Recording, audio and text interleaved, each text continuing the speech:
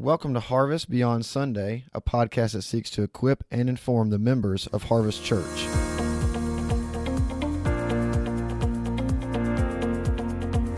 Hello, Harvest. My name is Jamie Trussell. I have the privilege of serving as a pastor and elder here at Harvest Church. And one way that we are going to try to stay connected to you and ministering to you at large during this time marked by COVID-19 is going to be through new weekly content via this podcast Beyond Sunday.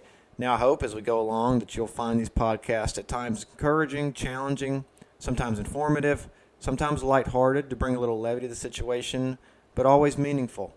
And one new component I wanted to introduce you to is your ability to do two things. One, to submit questions that may have been arising from your devotional times. Maybe you've had some theological questions that have been on your mind for a while. Questions about discipleship, questions about family worship, marriage, whatever it may be. We would love to try and be a resource to help you navigate those things real time. And I assure you, if you have a question, somebody else in our church body has the same exact question. Multiple people would. So that could be a blessing to all. But not only questions, but also stories. And we'd love to hear how you're doing.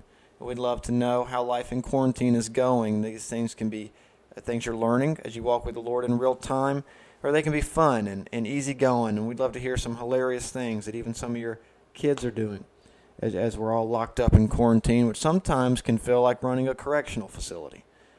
And so we'd love to hear all of that. The way that you're going to do that, now just so you know, just because something's submitted, we obviously can't get to all of it, so don't get offended or get your feelings hurt, but we would love to hear from you, and the way to do that is podcast, P-O-D-C-A-S-T, one word, podcast at harvestmemphis.org. If you would email your questions or stories to that email address, and we would be blessed to read them, think over them, and pick some that we think would be especially helpful or encouraging to our body at large. Now, we do this as a way to try to make the most of this nuanced time via the technology available to us as we all await the day until we can meet again face-to-face. Now, this week, I'm especially excited about our episode as I'll be joined later by one of our elders, Jack Hurdle. But before we get there, I thought it'd be helpful to spend a few moments together in Romans 13, verses 1 through 7. I picked that passage because we are living in a time of continual government briefings, advisories, and orders, both on the local and federal levels. That being the case, it's reasonable to ask, what should a Christian's relationship to the governing authorities look like? After all, aren't we told not to be conformed to the ways of this world? Isn't our true and real authority God, not man?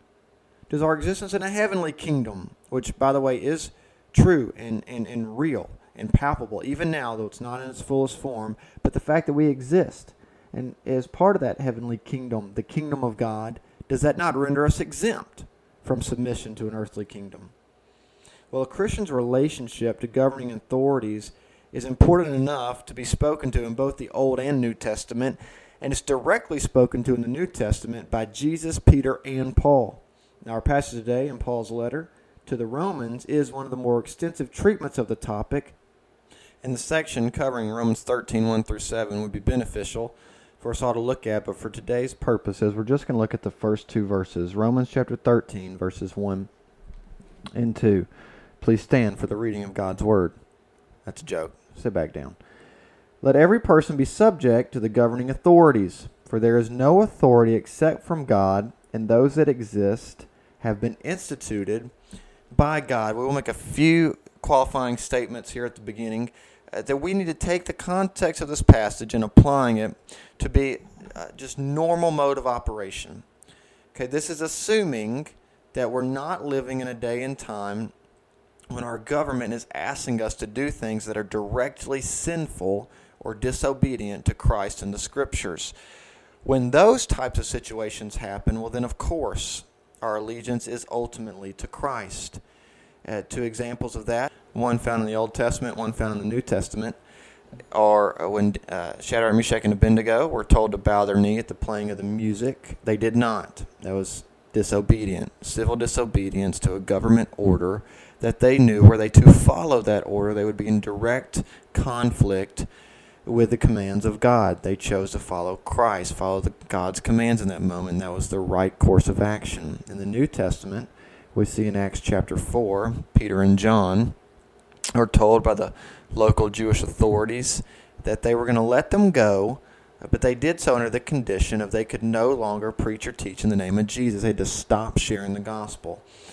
Peter and John's response to that is, to paraphrase, hey, we are going to leave it up to you whether or not we should follow man or God, but we cannot stop teaching and speaking about Christ. And that was their conclusion was, we're going to disobey you. We're going to keep speaking in the name of Jesus and teaching about the good news of Jesus Christ. Why? Because that's what Jesus has commanded us to do. And if a governing authority tries to tell you to stop teaching or preaching in the name of Christ, our ultimate authority trumps that. Now, that being said, those nuances aside, we'll add one more, and that is Paul's claim in this passage is not that government is infallible. It's not that it's free of error. Certainly government can have injustice deep within it. It can have corruption. It can have biases and prejudices. All those things are true. But we got to take the bigger picture of the biblical teaching here, and that is in normal situations, the exhortation from Paul to us is to be subject to governing authorities. Another way of thinking about that is that Christians are supposed to be excellent citizens, model citizens, to such a degree that the governing authorities would want people to be converted to Christianity because of the type of model citizenship that's embodied there. And our kingdom residents with Christ in the kingdom of God should be reflected in the kingdom of man, of being great members of our society. And Paul would say, the way you do that is being subject to your governing authorities. And that does not come with qualification of if you like the governing authorities, if you agree with the governing authorities, if you voted for the governing authorities. None of those things are qualified. Paul most likely is writing in the reign of Nero. He was not friendly to Christianity, quite hostile. And yet Paul says, we obey, we follow, we're subject to the governing authorities over us. Now, why? Because they are instituted by the sovereign hand of God. And this can be a hard one to square with. God is over human history. He appoints the rise and fall of kingdoms. He appoints the rise and fall of leaders. And we may not always see his purpose in positioning a certain leader in their certain position, but that does not make his control of that situation biblically untrue just because we can't understand it. And so we have to trust that God is in sovereign control of who is leading. Where in our government system, local and federal, we have an opportunity to vote and have some say-so in that. Even if your horse loses the race, we have to recognize whether that's this current president or a previous one or one previous to that, it doesn't matter. That we trust that God's sovereign hand is in control. And this idea of subjection to government, first of all, it's one of 7 or so lines of submission given to us in the New Testament. It is the idea of placing ourselves underneath a divine mandate. It's a willing act of obedience rendered towards a divine institution. 3 divine institutions that are pretty clear, biblically considered, are the family, the church, and government. Not man-made, but divinely mandated. That we are subject to those. In that we see the Bible tell us, wives submitted to husbands, children to parents, church members to elders, Christians to one another, all Christians to Christ, employees to employers. And here we see citizens to government. And he tells in verse 2, to rebel against this is actually to rebel against the system that God has put into place. So where does this play out for us right now is, and I know it's hard, it's not anything that's ideal or anything that we've wanted to see happen, but we're being asked from the CDC all the way down to observe some things, to social distance, to limit social interaction, to live in quarantine as much as possible. It's not fun. It's not desirable, as we've already said, and yet it's what we're being asked to do. One of the ways we reflect Romans chapter 2 right now is by being great citizens, being the best examples of what we're being called to do, because thus far our government has not called us to do anything that is directly sinful or that's not in accordance with the Scriptures. Do we miss gathering together on Sundays? Certainly so. If you're in a D.C., do you miss gathering face-to-face with the people that you're in a deeper community with? Of course you do. Do my wife and I miss the weekly rhythm we had of having some of our great friends come over and have dinner and play dominoes on the weekend? Yeah, we do. We really miss that. And yet, that is one way in which we have to lay ourselves down for the sake of others during this time. And we're in this together. Okay, not just as a church, but with our community. And there's a great opportunity here that when the social distancing is lifted, when life begins to continue somewhat like it was, for the church to stand out and for Christians to stand out as a shining light of citizenship during this time, of taking it seriously. No decisions at Harvest are made in a silo. Our elders are meeting and talking, and in that we're trying to do a couple things. One, we want to be faithful to the Lord. So always, the first question is, what does Jesus tell us to do? What do the Scriptures tell us to do? If we were ever asked to violate the Scriptures, then we would follow what the Bible tells us to do. I feel quite confident in that, in the plurality of leadership, that we would push each other in that direction. Thus far, we feel like the measures we're taking are both in accordance with Scripture and in accordance with the governing authorities. And it's the best way to love neighbor and the best way to follow what Paul's telling us to do in Romans chapter 13, 1 and 2. And so that's where we are. That's the line that we will keep walking as we hope to, again, be a shining light to our community, that we love them, that we take our government seriously, even if maybe you have own personal convictions that disagree with some of the things that are being said. And as you know, this is an ever-changing and fluid situation. So it's always under analysis, always under observation, always trying to square it with the Scriptures.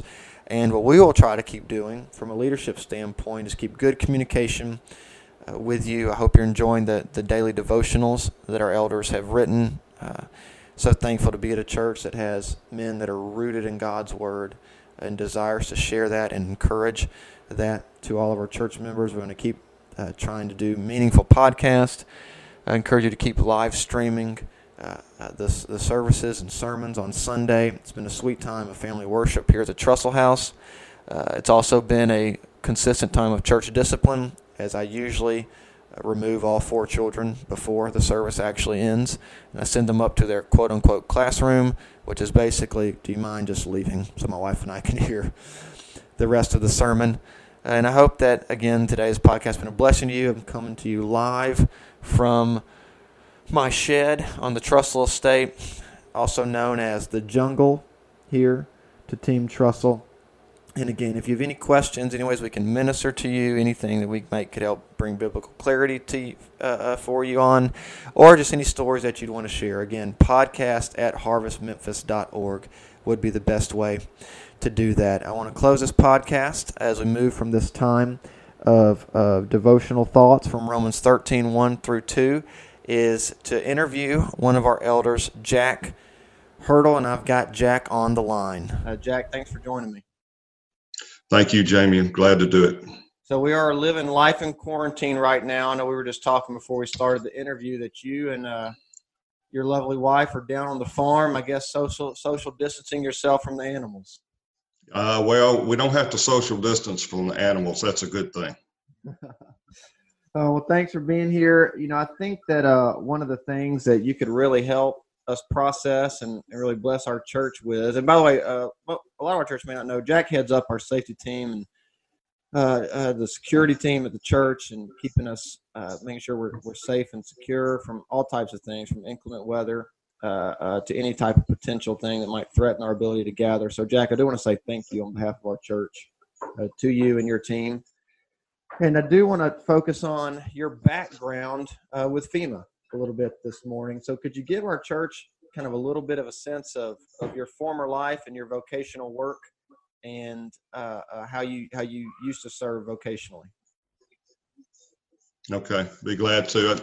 I know we always talk about FEMA, but Jamie, I spent almost 39 years with the U.S. Army Corps of Engineers. I graduated in civil engineering, went to work for them in 1975, and 1983, after a stint in water resource planning at that point, I thought it'd be good to go into emergency management for a couple of years, and thought it would be interesting. And I went into it in 1983 and got out of it in 2013. So it ended up being longer than just a couple of years.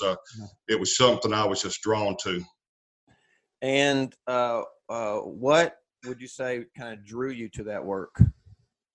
Well, I think in the federal government, a lot of times we don't see immediate results in what we do. A lot of projects are, 10, 20, 30 years down the road.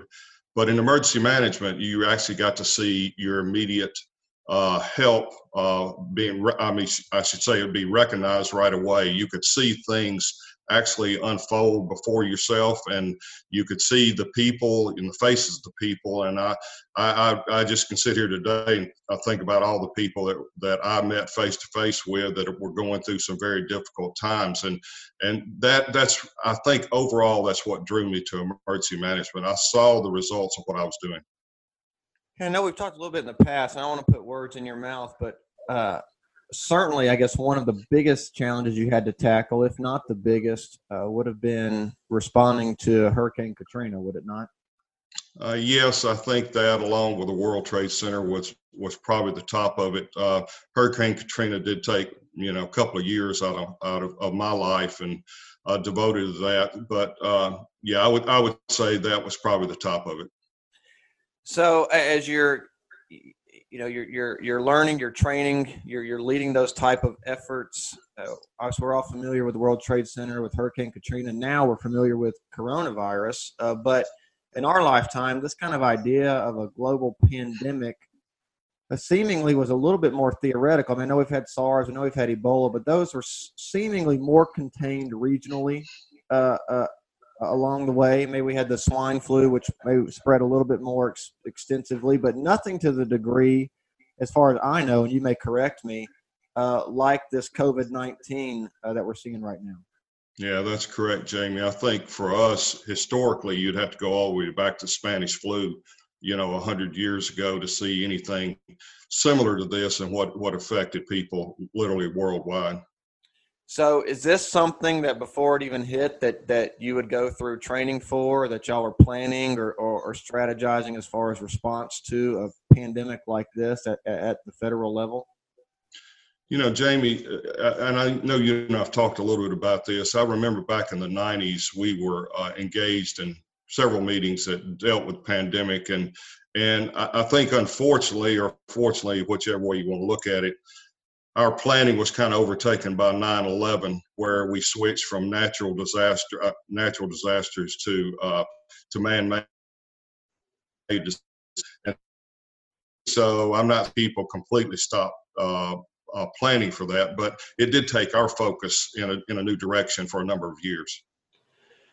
And as even as the government, and look, this is nothing we say today is a comment on how anything's being handled, good or bad, or who should have done what or when or anything like that. I think everybody's doing probably the best they can with the information that they have in real time. And I mean, it goes to both sides of the aisle. This certainly isn't a political show or commentary on that. But what goes into this daily decision making of trying to curb a pandemic? What are the types of things that you have to think through? And even speak to some of these measures that they've asked us to do: shelter in place, social distancing. What goes into all of that? What's the attempt right there? Well, Jamie, I think in a day in, day out basis, of course, in any disaster, we had daily briefings, and there's nothing different from the president on down. One of the things we have to remember, the CDC controls a lot of this, and for most disasters, CDC participated, but they weren't in the lead. So this is unique in that area. But day in and day out, you're looking at numbers, and exponential growth is one of the things you look at here. see if, if you look at a curve, we're on the steep upswing right now. What we're trying to get to and what everybody's trying to get to is a level out of that particular curve and get us where we get no new cases, and then we're seeing less and less fatalities from it. So there's a lot of things that go into it. And yes, I believe that everyone's taken all these things they've asked us to do are appropriate. I think the thing we have to remember, Jamie, because of the society we live in, and simply because states control their own, in a lot of ways, their own destiny. The federal government is issuing things that are suggestions or advice to the states, and the states are implementing things in their own time frame. I live in the state of Mississippi. As of the end of the day, we're going to have a shelter in place for the entire state. But again, Jamie, it's one of those things that we love our freedom, but in these times, there's kind of a give and take on that. You want to be safe, but you still want to be free. So there is a struggle, and it's a struggle that I'm sure the president on down is having every day, deciding exactly what's best for the country. Yeah, and this idea of social distancing, a term that I think most of us have heard more than we ever dreamed we would. I heard for the first time, 2-3 weeks ago. I wasn't even familiar with the concept of social distancing. You mentioned the 1918 Spanish influenza and that epidemic, and it was put into practice back then. Is this a strategy that you're pretty familiar with, or is it pretty tried and true as far as epidemics go? Well, I wouldn't say in this country, no, it's not tried and true. It's something brand new to us. You can read that other countries have done something similar to this for a long time. But unfortunately, we were, I wouldn't say totally insulated from you brought up SARS, you brought up swine flu, other things. We're kind of insulated from that. But now we get it in this country, and things that, they practice in South Korea and other places that, it's becoming new to us. So yes, it's been out there for a while, but it's not something that's been in our vocabulary. Well, I know you claim no gift of prophecy, even though you're a great man from Mississippi. But man, just looking forward, and we're not going to hold you to this, but I'm sure the way that Katrina or even Hurricane Harvey or things, when those types of things happen, it does, I think, change the way we operate moving forward. It makes us more ready or more prepared, or maybe shifts and alters some things, even socially or politically. But do you think this is going to alter just some of the ways that we're used to living normal life moving forward? Or do you think, hey, they're going to get a vaccine once that gets produced, then COVID-19 will be relegated more to like a flu, and it won't really be on our mind anymore? Well, I think it's going to change the way we live our lives, Jamie. I think we're seeing some of the trends to go more and more online, which is both good and bad for things. I think it's going to change the way we live, and particularly in the short time frame. And I think the question is going to be, Jamie, is there something behind this that's going to follow this up that's going to be just as impactful as this is? So I think it's going to change our mindset. I really hope from a spiritual standpoint it changes us for the good. And that's what my prayer is for each and every one of us, that we take this time to really search ourselves and allow God to search ourselves, and just, truly just take an opportunity to let God reveal to us some things that he wants to deal with us on. Well, and I'm glad you brought that up. It kind of segues us to the other thing that I wanted to talk to you about. You wrote that devotional and shared it with our church, which we really appreciate you doing. That kind of tagline of "Where are you?" talking about God's interaction with Adam and Eve in the garden, especially post-fall, asking that question. I don't remember the exact way you phrased it, but it's certainly God doesn't ask questions to get information for himself, but more to reveal things to us. What led you to that particular devotional? Well, why did God stir that in your heart, and what ways has he been working on you? Yeah, let me give you a little bit of background on that, Jamie. That's about 30 years ago. God gave me 4 questions, and the "Who are you?" question is the first in a series of questions that he gave me. And they're pretty simplistic questions. I asked 4 things in the spiritual journey that we're on, and that is, who are you, where you're going, how you're going to get there, and who you're going to take with you. And if you kind of boil those 4 questions down, they really kind of, if you would, kind of set up standards and direction for you in your life. And I refer back to them, and I've given them to a lot of young men and others over the years, just as, this is something God gave me. I think it'd be applicable in your life. So I continue to ask those 4 questions, and I kind of press people to ask those 4 questions. Again, you asked me why. I started to write a complete different devotion. And of course, where Anita and I have been over the last 7 or 8 months with cancer and chemotherapy. And I told someone the other day, we came out of the cancer and the chemotherapy into Corona. So kind of the big 3. In a lot of ways, I feel like God prepared us for this time, during the last few months, because he really has been in the process, Jamie, of stripping things away that we thought were necessary, that we realized weren't necessary. So again, you asked me why I put that. Who are you? I was going to do away with it, and then all of a sudden, someone came, sent something, and actually quoted that same verse in Genesis chapter 3, verse 9, and I said, well, maybe I'll consider it. And then it was something Kenneth said in one of his sermons that God just said, hey, I want you to put this out there. It's a timely message. So that's why I wrote that devotion.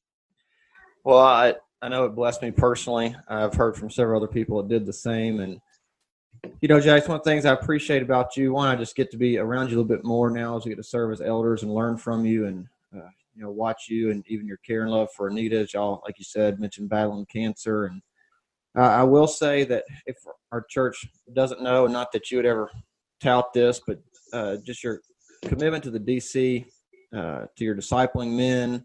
We've had a couple of elder meetings, and your just persistence in prayer, and not only praying for our church, but training people to pray. The holistic ministry of your family to Harvest is a huge blessing, and we really appreciate it. Well, I appreciate it, Jamie, and it is really an honor and a privilege, and it's at times overwhelming, to be honest with you. But I just want to remind everybody, God's faithful. He will carry us through this, and so I don't want people to be discouraged. I'll tell you this, Jamie, if you got a second, every disaster was unique. I went through about 30 different ones, and over my career, that I would say major disasters, and every one different. But there's 3 things I thought this morning as I sat down and prayed and prepared for this. I thought there's 3 things that are always kind of at the center of every one of those disasters. And one of them was that everybody's affected directly or indirectly by the disasters in 2 different degrees. The other thing was that people's worlds are turned upside down. Things are stripped away. And then the third thing was, I recall, because of dealing with people over a matter of days, weeks, and months following a disaster, they go through a whole range of emotions, and all the way from kind of denial on the front end to discouragement to to sadness to anger to and then depression for people. And I've had people sit in my office, what's occurred. And so, there's a lot of things that we struggle with, but, I'll tell you this, I just want to say something that I know everybody understands, but God's the same yesterday and today forevermore. And, he is not changing. And I want to encourage people along the way that as you deal with these things, reach out to one another. I've gone through, I've started FaceTiming with some of my men, just to make sure that I stay in touch with them, and I think that's a good thing for us. I encourage everybody to pray. Jamie, I'll give you one bit of advice, and everybody this bit of advice. I had a cadre of about 60-something team leaders I used to send out in the start of any disaster. And those particular team leaders, my advice to them was, don't go work your 12, 14, 16-hour days. Go back to wherever you're staying and turn on the TV. I said, because you sit up there and absorb the news, and the news is slanted this way or that. I said, it really detracts from you doing your mission. So I said, if you want to go watch another, a show for a minute, that's fine. But I said, get off the news. And I kind of encourage everybody else just to turn the news off and get into the good news. just be diligent and study the word.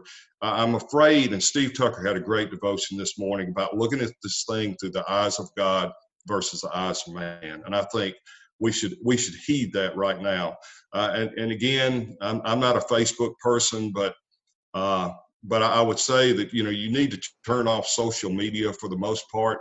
I would challenge everybody during this time. Are you spending more time listening to the news and social media than you are in God's word?